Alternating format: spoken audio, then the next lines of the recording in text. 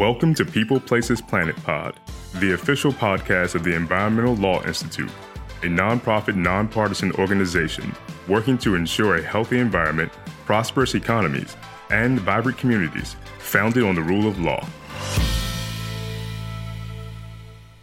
Welcome to this week's episode of the People, Places, Planet podcast series.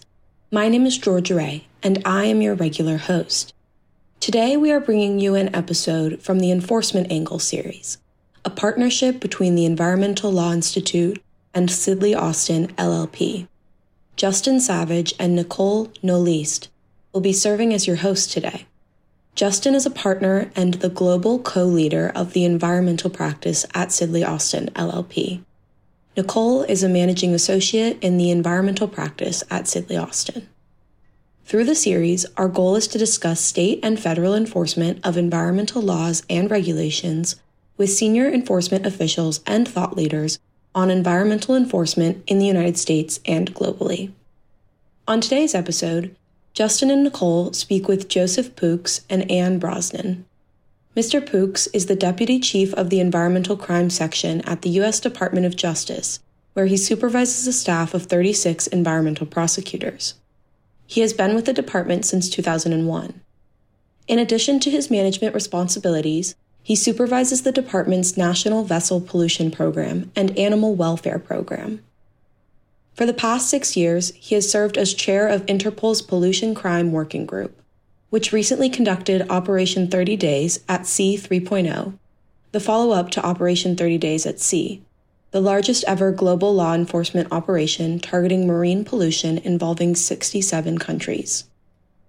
Prior to joining the Department of Justice, Mr. Pooks spent 10 years with the Maryland Office of the Public Defender. He received a BA from Wheeling Jesuit University and a JD from the Georgetown University Law Center. Ann Brosnan is Chief Prosecutor and Deputy Director of Legal Services with the Environment Agency, England. She is qualified as a solicitor in both England and Australia, where she spent time with the Department of Environment and Conservation in Sydney. She has a master's degree in environmental quality management. Ann was instrumental in the introduction of the English environmental civil sanctions regime in 2010. She is president of the European Network of Prosecutors for the Environment and a board member of Interpol's Pollution Crime Working Group. Ann and Joe serve together on the Interpol Pollution Crime Working Group. All right, terrific. Thanks, Georgia, for the introduction. And I'm glad we can have this conversation today. Nicole, Joe, and Ann. And I guess before we get started, how are you doing, Joe and Ann, this morning? Or this afternoon in Ann's case? Doing very well, Justin. Thank you. Yeah, thank you very much. All well and sunny here in the UK. That's awesome. And thanks for being here, Joe and Ann. Before we talk about your work, could you please tell us a bit about yourselves and how you came to serve in law enforcement, protecting the planet? Joe?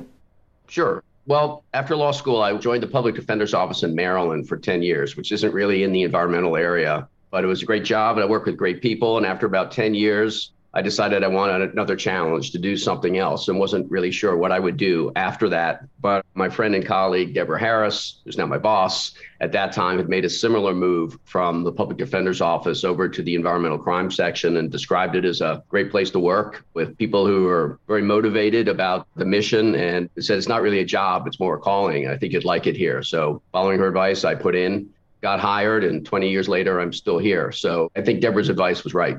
And I think my story is perhaps a little like Joe's because, like him, I did some defence work before I came to prosecutions, and I worked for individuals who were in trouble in the criminal justice system because I was very driven towards areas where I thought that I could make a difference. I've enjoyed helping people, but I consider that the work that I do now on protecting the environment and protecting the planet is equally valuable. And in some cases, you can actually just do a bit more, that you can hold big companies, corporations to account. And I think that that work in protecting the environment, protecting the planet, as you put it, is really important. I've been with my organisation for some 30 years, and I've been in this role as Chief Prosecutor for just about 10 years. Thanks so much, Ann and Joe. As a level set for those who may not know, what is Interpol generally? How would you describe it to a layman? What it does, what's its functions? How is it created? Sure. Interpol is essentially a police communication organization set up to facilitate communication between law enforcement agencies in different countries. I think at the moment they have 195 member states. It's headquartered in Lyon, but each member state has their own branch office, for lack of a better term, a National Central Bureau or an NCB. In the U.S., the NCB is housed in the Department of Justice building in Washington, D.C., and it's co-managed, co-run by the U.S. Department of Justice and the Department of Homeland Security. And the idea is that it is a secure communication channel for example, the police here in the U.S., if they had a question, to be able to reach out to their colleagues and counterparts in the U.K. in sort of a real-time sense.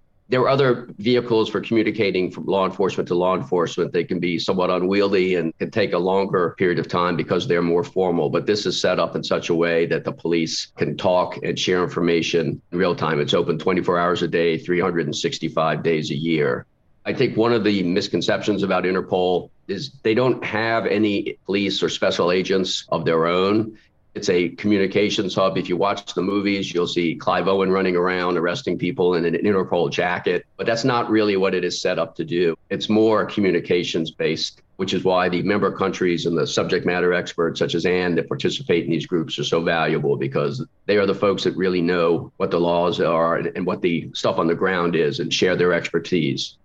Awesome. Thanks, Joe. And what year was Interpol created? That's a trick question, Nicole. I do not have an answer to that. I do know at some point, the General Assembly of Interpol back in 1992 started recognizing environmental crime as an area of increased focus because of transboundary shipments of illegal waste and other sort of crimes. So it started off with a focus on waste and environmental crime. And I think a year later, they started looking into wildlife trafficking.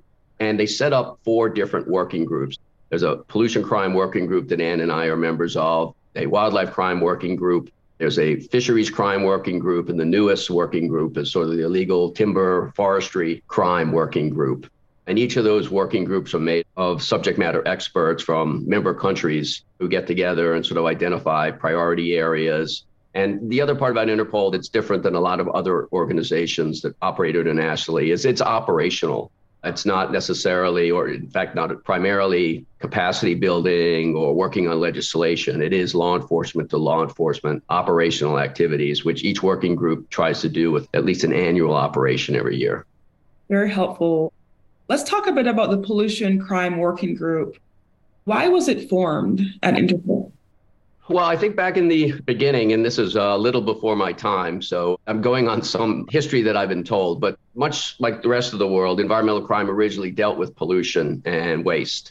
Again, here in the U.S., when I joined the environmental crime section where I am now, it was all about pollution. Since that time, other areas have come into focus under the umbrella of environmental crime, as I mentioned, forestry crime, timber and fisheries. But in the beginning, folks were concerned. They had seen evidence that environmental crime, specifically pollution and waste trafficking, was becoming increasingly a global problem. As hard as it is to coordinate internally within our respective countries with the different law enforcement agencies, the problem is exacerbated once you leave your country and you're dealing transboundary. And there are enforcement gaps internationally that we know. I think the criminal groups that operate in that space know them far better than us. They know what the challenges are. At least before, I guess when we got started, hopefully they believed the chance of detection was low, that the rewards were high, and if you were caught, the punishments in terms of effective deterrence were non-existent. So it was decided, it being a global problem, we needed a global solution, and bringing many of the tools that Interpol had used in other areas of law enforcement to the environmental crime arena. Really helpful. And Anne, can you talk a bit about the members of the working group? I got to know the group through Joe. We met at a number of conferences, and it has international representatives. So there are colleagues from the Netherlands, from South Africa, from other parts of Africa. It's a wide-ranging group. But as with any group, we have Australian counterparts and the rest. It is quite difficult when you're dealing with an international group to have meetings that everybody can join at one time and to keep the group in one place and to keep them focused on an issue that's relevant internationally. And so it's been very interesting meeting our counterparts from various parts of the world and working together on issues that we have found that we have in common. And we have, I think, found that there are lots of issues in common between us all as we've spent time with the group. Yeah, that's really helpful. And what's your specific role in the working group? Oh, I'm the diplomat. I like that title. No. I am teasing here. I think everybody there is an equality, and Joe will, I'm sure he won't mind if I'm not going to spare his blushes here. It's a group, it's very democratic. We're a group of equals because we come from different parts of the world to bring our skills and expertise. We don't have individual responsibilities, but what we are all focused on is trying to secure proper outcomes that make a difference to the environment. And I think I'll come back to Joe on this. The one thing that we all have in common is that we are quite operational people, that we're doers rather than talkers. And we very much like to think that the work we do, particularly through Interpol, and Joe will talk about the 30 days of action and 30 days at sea, that work really makes a difference, and it's not just a talking shop. So perhaps, Joe, you want to talk about those things? Sure. Just to follow up, and Anna's too kind. I think my term would be figurehead. The brains on the operation would be the rest of the board. And if I have a talent, it's identifying folks that are very talented like Anne and forcing them to join the board and not letting them leave. But when I got started back in 2015, I went to my first meeting just by chance. Someone canceled at the last minute. I had no prior background. But when I showed up at the meeting, there were two things that struck me. One was the group of people in the room were actual law enforcement folks from around the world. And I had not dealt in that area before, but there seemed to be a lot of talented people who had an idea of what the global priorities should be. The second thing that I had picked up was when I talked to the Interpol officials in Lyon, they said, hey, it's great you're here from the US, but part of the problem is every year you send someone different, and it appears to be sort of something that's handed out as a prize. You get to go to this annual meeting, and it would really be great if we had some consistency. So I came back and asked my boss, Deborah, would you mind if I tried to be more active in this group? She said, sure. I don't think she knew what she was signing up for. But in that context, I went to the next annual meeting and became chair. And the first thing I noticed is I don't think the group had done anything operational in about 8 years prior to getting there. The meetings generally seemed to be discussing things and projects that had been done several years before. Part of the problem with our group is the environmental subdirector that oversees working groups is completely self-funded, and so relies on donations from outside groups to fund operational activities. And depending on what the priorities are around the world, that kind of decides some of the priorities. And as we've seen, I'd say both in the US and internationally, wildlife and timber and some of these other areas get more attention, therefore more funding. The pollution area has been a little more of a challenge. So particularly with our working group, we didn't have a lot in the way of resources, which was a plus in many ways because we were kind of left alone to come up with our own priorities and activities. And the first thing we started doing at the first meeting, we're just 4 people in the basement of the Scottish EPA building saying, what do we do? Because once you get elected to the board, there's no handbook, there's no notes or anything. We were kind of making it up as we went along. And the first thing we decided we wanted to do was do an operation. And at some point, the question is, what do you do? What kind of operation? And what we decided was we weren't going to let the perfect be the enemy of the good here. The most important thing was to set up an operation to get countries working together, talking. And so the only requirements we had was countries that participated had to do an operation in conjunction with another country. It was focused on waste generally, but we didn't specify a particular area. The idea was we didn't know what was important to each country. Let the countries come up with their own priorities. And it's a little daunting at the first meeting. What if you had an operation and no one came? Anne mentioned the phrase, it came from our Scottish colleagues, Willie Wilson at SEPA, who mentioned we didn't want to be a talking shop. A lot of the stuff we'd seen internationally, it's all about meetings and talking, not actually doing things. So that was the other sort of motto we adopted. The first operation we called 30 Days of Action. And to my point of what if no one came, we had 43 countries participated in our first operation. And again, for us, that was sort of amazing because they had to fund everything themselves. There was no other support. I mean, Interpol provides communication support and some planning assistance. But these countries just joined up on their own. And that's when we first saw the excitement countries had for working together in this area. And that was the jumping off point. Thanks so much, Joe. A question I had is, how does Interpol partner with national governments and organizations such as the EU, African Union, the UN? What does it look like? Well, Anne is more familiar with the EU activities through her work with ENPI, but I'd say in the beginning, at least as far as our group goes, it was mainly Interpol that was going forward. There are different groups that have different priorities. You mentioned with UN, for example, a lot of their work is policy or legislation based, not operational, which is why Interpol is sort of unique in this area. But as our projects went on, we started partnering with other groups such as Europol, which is, a European version of Interpol in many ways, and Frontex and some of the World Customs organizations. But the groups we mainly partnered with were law enforcement operations. And anything in that area I left out?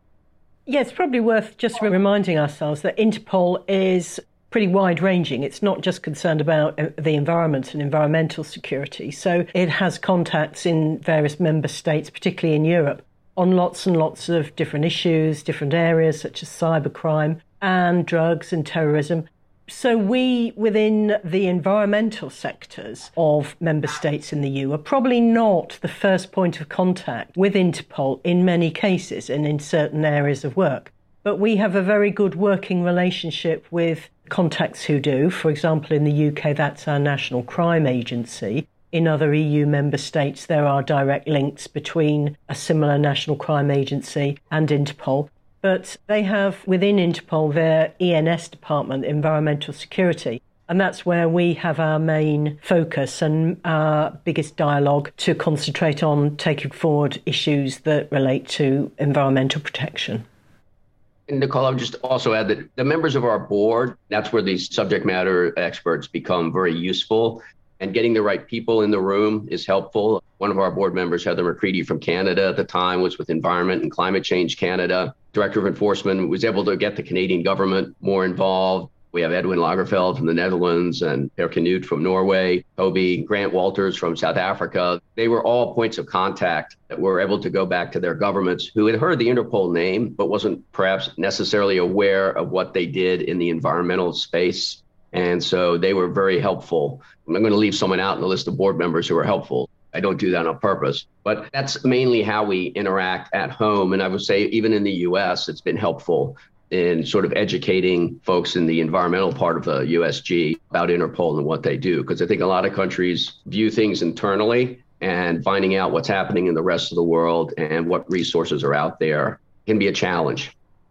I had a follow-up question for Anne. Joe mentioned something called ENPI, which I'm assuming is an acronym. Can you explain what ENPI stands for, what it does, and any developments that you're working on that might be interesting?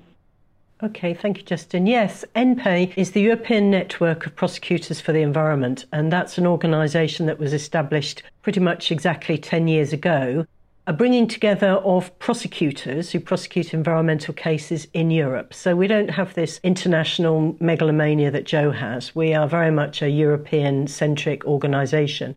And it's a forum for prosecutors to get together and share information and best practice. We were funded by the European Commission. We were established in, I think, 2012. We obtained funding in 2015 from the European Commission to do some project work amongst our members to try and ensure we were doing capacity building, we were collecting the right sort of data around environmental prosecutions. And it's quite interesting that ENPI's activities really took off in about 2015, which was pretty much the time that Joe joined the Pollution Crime Working Group and became the chair of that group. And it became obvious to us within ENPI, to me, that there was a real energy in that group and that there was a real drive. It was no longer moribund, that there was a real drive to start up some operational activities. So we have worked as closely as we could with those activities. The difference being that ENPI is a prosecutors network and Interpol is very much police focused. But obviously, any enforcement and investigation should ultimately end up in court. And so there's a real mutual interest in making sure the operations work so that the outcomes and the results can be fed through to prosecutors so that we can make the most of the enforcement action. So we've been working together in ENPI with Interpol and Joe's group in particular to try and just make the best that we can of these different strands of work that are going on and make sure that we're joined up and aligned, that we're not doing this work in silos and separate from each other. And I think that properly reflects how we started working together, Joe, doesn't it? And you invited me to come on to the Pollution Crime Working Group. Justin, just to show, the international environmental community or enforcement community is fairly small in terms of once you get in, you tend to know everyone. And in addition to not being a talking shop, our other motto is we'll call anyone. And Anne made the mistake of answering my call one day. We never met, we hadn't worked together, and started picking her brains about how to do some work in this area, invited her to a meeting. And again, she made the mistake of accepting. And I told her, well, now you have to be on the board. And it's through this connection, just again, reaching out, that we're able to make contact that I think has been very productive to the point. And I don't know, Anna, I don't mean to be speaking out of school, but it's led to cooperation agreements that we're now exploring between the EU, NP, Eurojust, and the United States Department of Justice to work in this area. And at least from the US side, we were approached saying, hey, do we know anybody that does environmental crime stuff internationally? And we already have this network set up, so it fit in very nicely. And again, just worked out stemming from a phone call. Are there areas of focus or priorities that you can just talk about at a high level? I mean, we're not asking you to talk about pending investigations, but just things that either for Interpol or NP or these other international organizations you work with that you view as priorities in the pollution space? Yes, that was part of the discussion we had recently that Joe has just touched on there. We had a meeting at Eurojust's headquarters. That was recently in the end of September, and that was NP and Eurojust and the US Department of Justice and the EU Commission and Europol. And we were looking at how we might work better together in terms of environmental protection. And what we chose to do was to set down a list of priorities and areas that we thought might be the sort of subject areas that we would wish to work on more closely going forward. And we've talked about marine pollution in particular. We've talked about PFAS, these forever chemicals that we are finding in groundwater and in surface waters. We've talked about looking at illegal transport of waste and trying to map across the different organisations, the different bodies that might be involved both in the US and in Europe. And what we're hoping to do is to establish a much more joined up approach to, so better intelligence in relation to, some of the actual crime that we're seeing on the ground. And that's particularly helpful in relation to serious and organised crime. We are finding that waste is becoming a front for serious and organised crime, particularly on the international stage. And it's really important that we are working with each other to try and find out what's coming out of the US and what's coming out of Europe. And is it going to the same sort of places and who's transporting it? And I think that was an area that we discussed, Joe, fairly recently as an area that we might want to spend a bit more time working on. Definitely. And there are many challenges working internationally. We've got different legal regimes, different countries approach this very differently. Some have a criminal bent, some view this purely or environmental crime as a civil or administrative matter. A lot of countries don't have a lot in the way of resources to spend with investigations. And so that's part of the challenge that we face. But I think the meetings Anne's referring to, we're trying to figure out, that's not necessarily worry about the problems. Let's see what we have in common and what we can do. The area of organized crime when it comes to environmental criminal behavior is a challenge. It's perhaps not been as studied in certain countries as it should be. And as I've mentioned before, the enforcement gaps that exist nationally or domestically are about 100 times worse or harder to enforce internationally. And it takes special law enforcement skills to find this. Environmental crime, particularly in the waste area, you're dealing with science, you're dealing with financial white-collar crime. In a lot of places, countries don't have the resources just for the environmental investigators, let alone marrying them up with financial investigators who are able to follow the money. Part of the challenge here is we're told, where's your evidence? And the response many times we have to say is, well, we need to look at this more. It's sort of a catch-22. But we look at other areas that get a lot more attention when it comes to organized crime, such as wildlife trafficking, timber. The incentives there are a little different because countries there are losing valuable resources that are leaving the country, and there's an interest in keeping them there. And so more in the way of investigative resources are expended. Waste is a liability. At some point, if you investigate and you find the waste being illegally exported, you got to bring it back, which isn't going to get you Employee of the Year anytime soon. Before I leave that point, the problem is you can decide, I'm not going to smuggle wildlife this year. I'm not going to export timber, but you have waste that's building up day after day after day that needs to be addressed. You can't just say, we don't care about that. We'll figure that out next year. That problem has been exacerbated by many of the traditional countries that accepted our waste in the past have said, no, we're not taking that. I've seen some studies where the U.S. was exporting maybe 700,000 tons of our waste to some of these countries in Asia. Now we can't do that. And so that's opened a market for people to say, all right, we'll take that waste off your hand.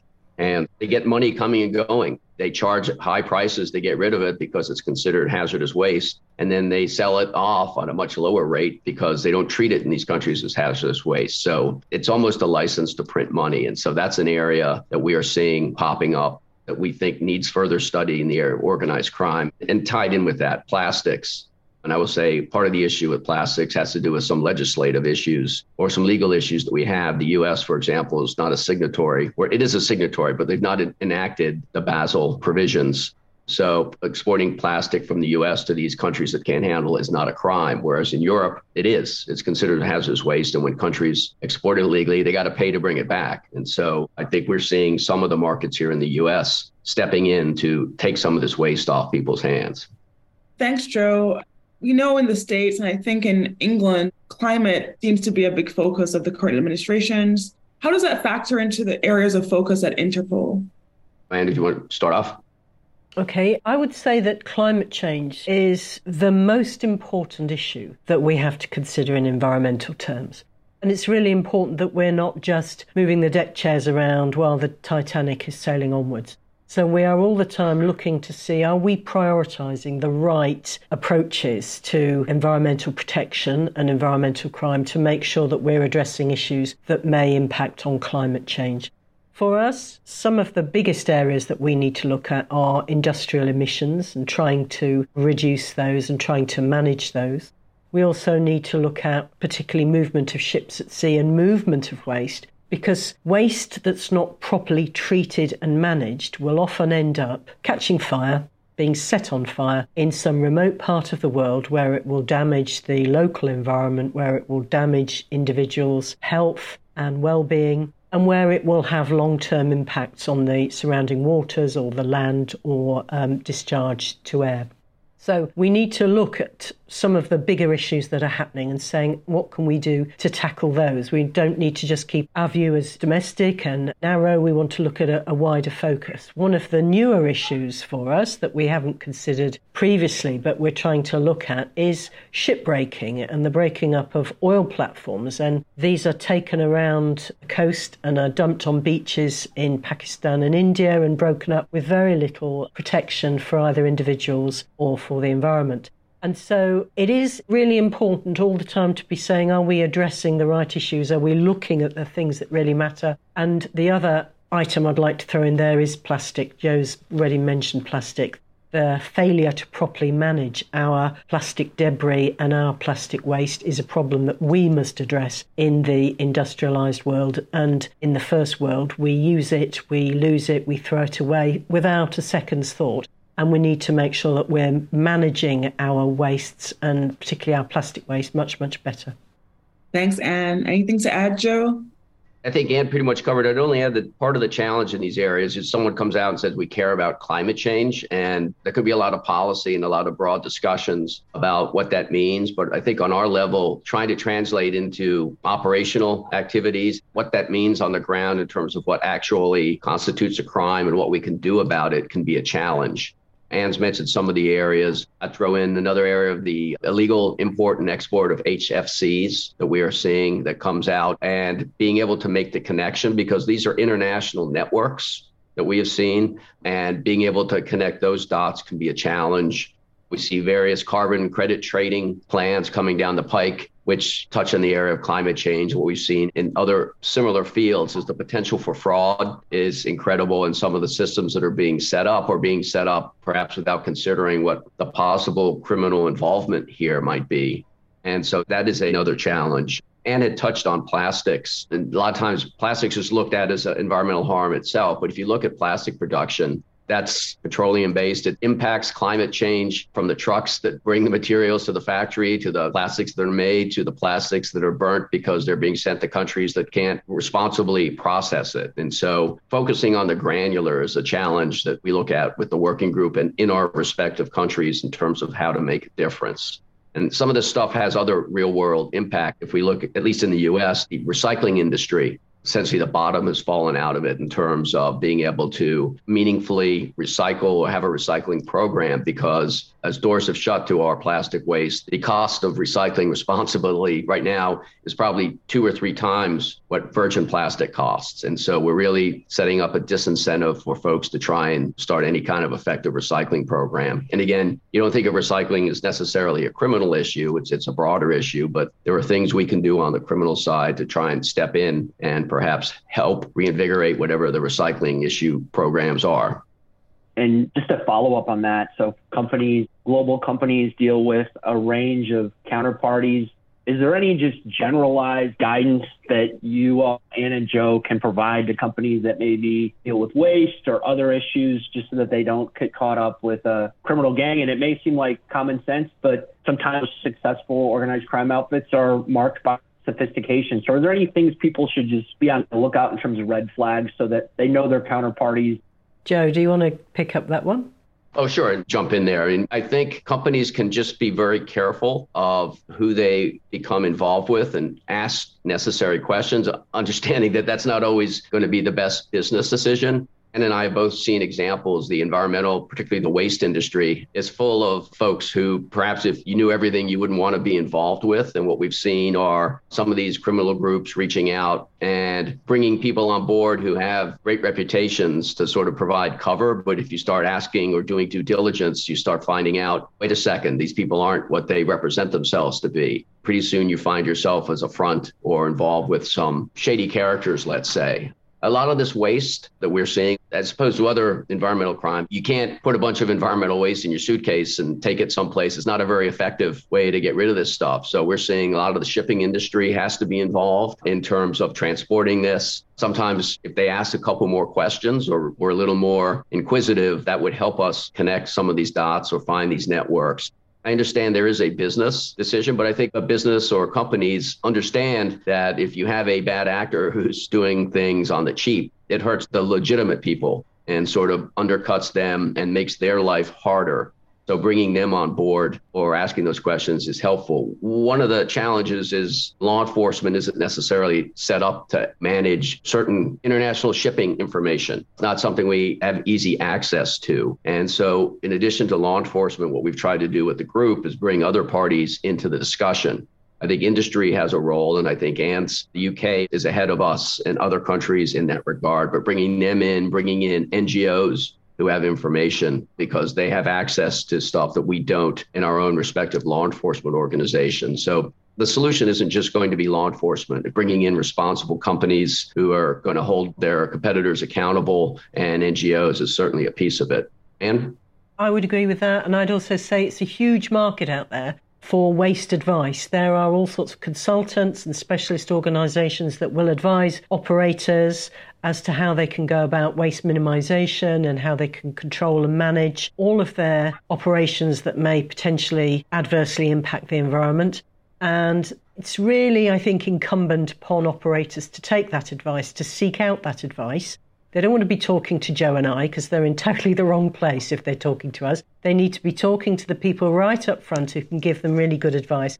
And just sort of flying a flag for a moment for the legal profession. There are an awful lot of lawyers, legal organisations that do provide support and networking and contacts to their clients to ensure that they keep them out of trouble rather than having to get them out of trouble.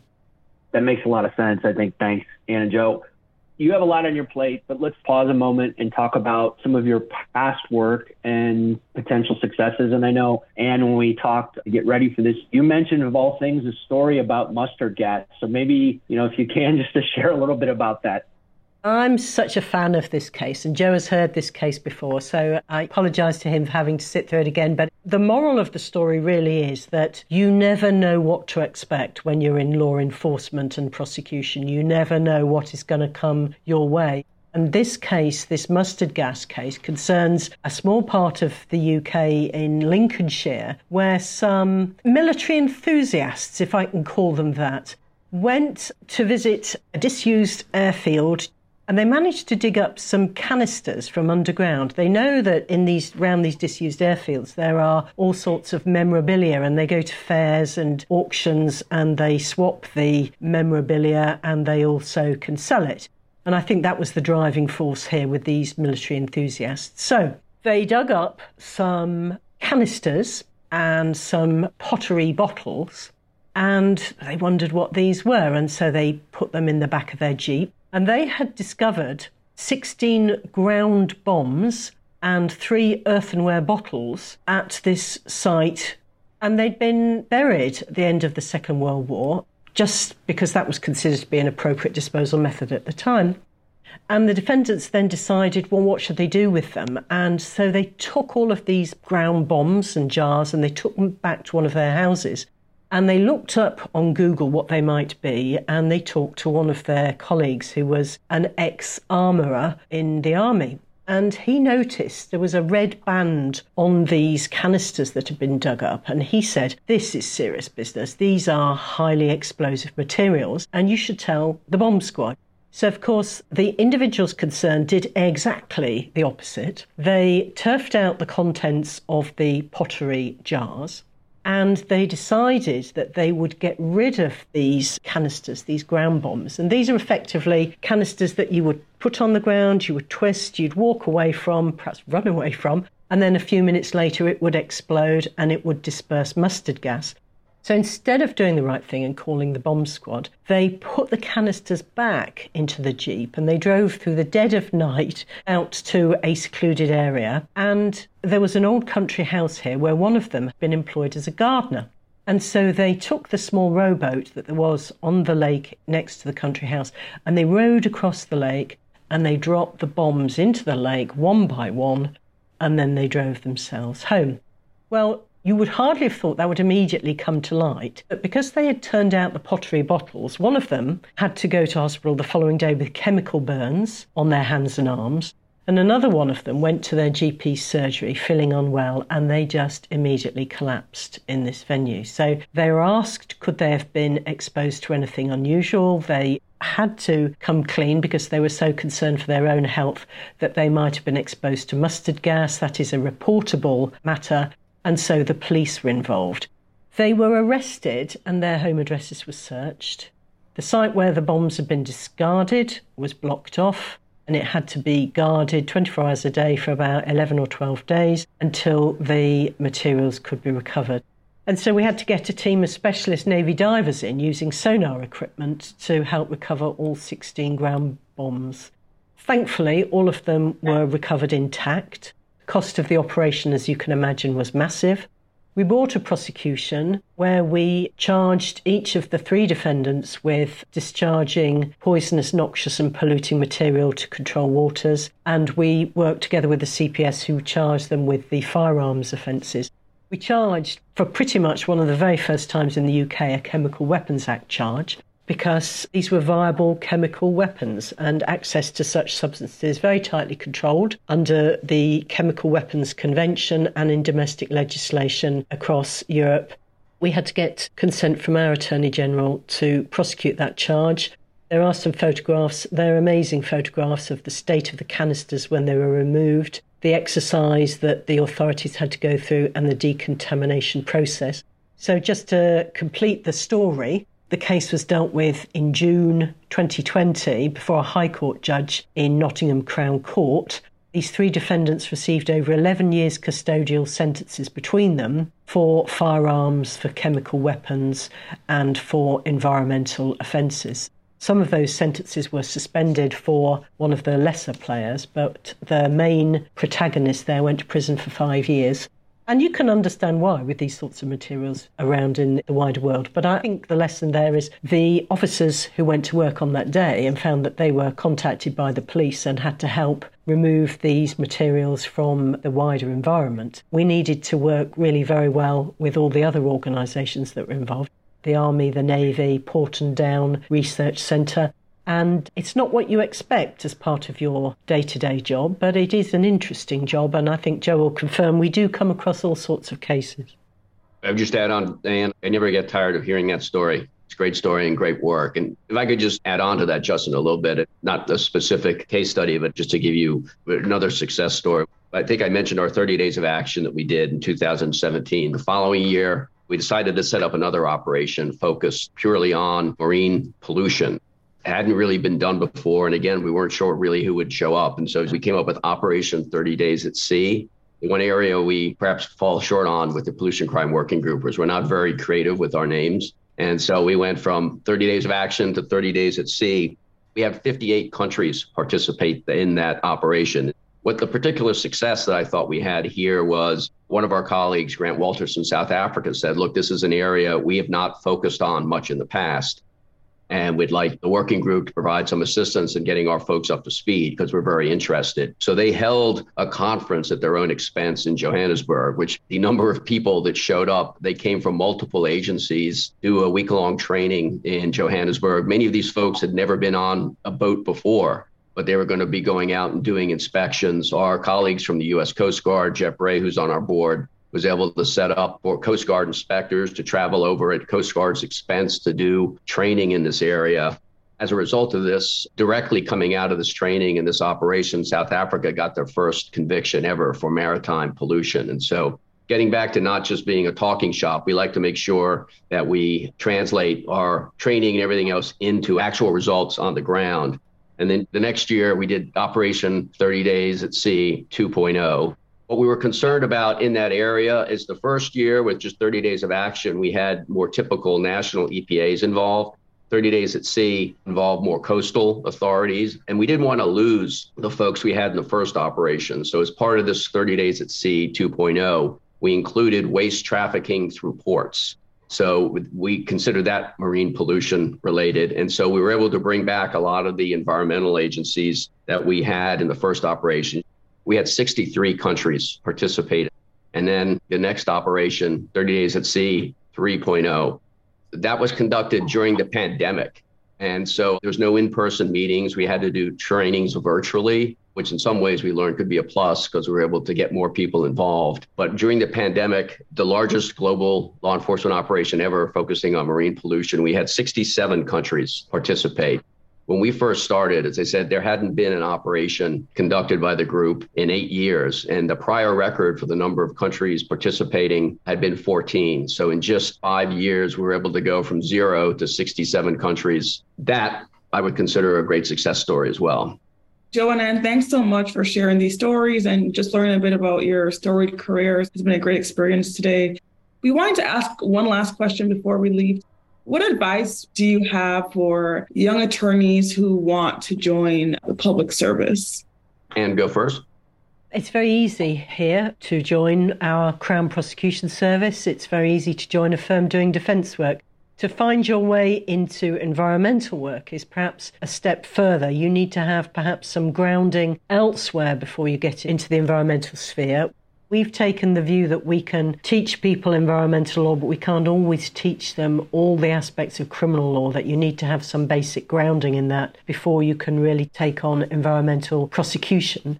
But more and more people become specialists, and there are firms that are specialist and can help develop and bring on young advocates who are interested. And I think that's the fundamental bottom line, that if people are interested, they'll find a way and find a place to get themselves involved. Joe? I would agree, though it's been many years since I've been a young attorney going into public service, but I would advise people of any age to get into it. I think Ann hit most of the high points. I will say, particularly when it comes to the government work, which sometimes gets viewed sort of negatively or is at least portrayed negatively. Since that's been my whole career, I've found the opportunities to do things that are interesting and significant are there. The amount of responsibility you get early on, it's sometimes daunting, but very significant and much ahead, I think, of many of our colleagues that do not go into public service. And I think at the end of the day, you could feel really good about what you've done because you can actually see how you've made a difference. So again, I don't consider it a job at the moment. I get to do great things with great people. So I feel fortunate that I'm able to do that. So I'd say do it 100%. Thanks so much, Joe and Ann. Yeah, thank you. And thank you both for joining us today on Enforcement Angle. We appreciate it. Thank you for tuning in to People, Places, Planet Pod, brought to you by the Environmental Law Institute. We would like to hear from you, so please send us your questions, comments, and ideas to podcast@eli.org. And if you're interested in learning more about our work, attending one of our events, reading our publications, or becoming a member, please visit our website at www.eli.org.